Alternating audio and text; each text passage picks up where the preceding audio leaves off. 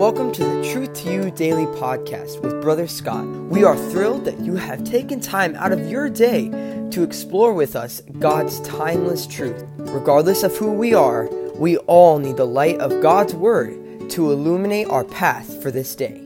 And now, here is our youth pastor, Brother Scott. Hello and welcome back to another episode of the Truth to You podcast, and it is a brand new week. I hope that your week has started well. I hope that you've been able to take some time, the morning hours before you got out and among others, and were able to talk with the Lord and quiet your spirit before Him. And maybe you're at a point where you say, I just find that there's a lot going on, and I need to give it to the Lord. And that's a great place to be. That's a show of strength for you. A lot of times we say, well, I'm just a weak person. No, that's the strong man who puts their trust in the Lord. And so all of us need to be doing that. But we're going to go ahead and look here at Joshua chapter 11. That's where we're at. Before we get there, though, let's go ahead and notice Deuteronomy 33 and verse 27a. The eternal God is thy refuge, and underneath are the everlasting arms.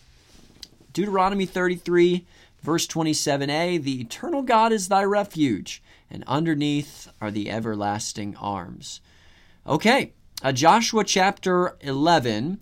I'll go ahead and read here just a phrase from the verse that jumped out to me, and we'll talk about it here. So what does the Bible say? Joshua made war a long time with all those kings. Do you remember reading that? And maybe you haven't read yet, but this phrase really jumped out to me. Now, if we could just step back and away from the book of Joshua just for a second, let's talk about war. The longest war in history spanned 781 years, and it was between the Spanish Empire and the Moors. It was called the Iberian Religious War. And I cannot imagine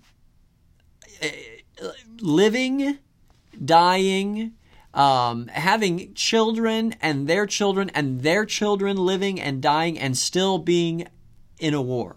What an amazing thing. I'm so thankful that the wars that America has been involved in, have not lasted anywhere near this long. I mean, can you imagine what would that be like? I mean, you're almost the whole identity of your upbringing and life would be centered around the fact that your country has been, is, and probably will continue to be at war. Talk about a long war. These people groups were fighting just shy of 1,000 years. I can't even wrap my mind around that. But as generation passed, this became their identity. Now, the Bible states that God's people made war a long time, and we just read that. Their war, though, did not last anywhere near the amount of time that the Iberian War did, but their war did last 7 years or so. It was intense for 7 years. They began to occupy the land, and they began to fight a little bit more as there were some other areas that needed to be cleared out.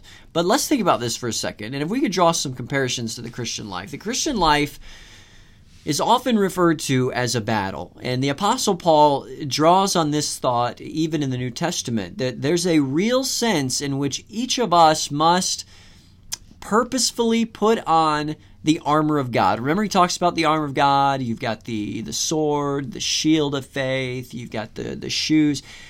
That we ought to be mindful of it and really never forget that we are in a spiritual battle. And there is spiritual warfare that lies ahead.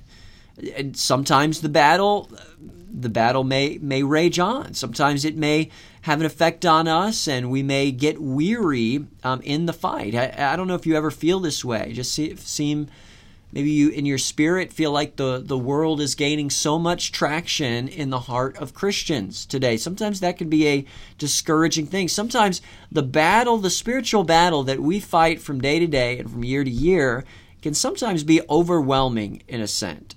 Sometimes the battle makes us weary. Sometimes the battle feels beyond our ability. Sometimes the battle stretches us thin. Sometimes, like the children of Israel, the battle feels long.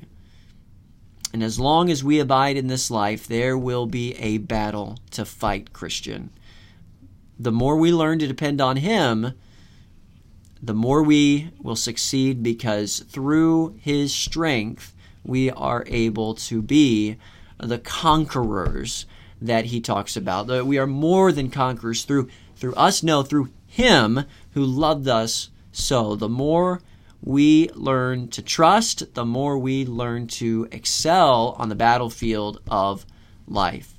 Listen, if there's been a point in your life where you say, wow, I feel like I'm fighting the spiritual battle and it has made me weary, understand you are doing something that many Christians have had the same thought process through the years. And yet, we are never fighting alone. We're fighting alongside each other, and we're fighting with the Lord, our mighty conqueror, right by our side. And so let's not be weary in well-doing, so to speak.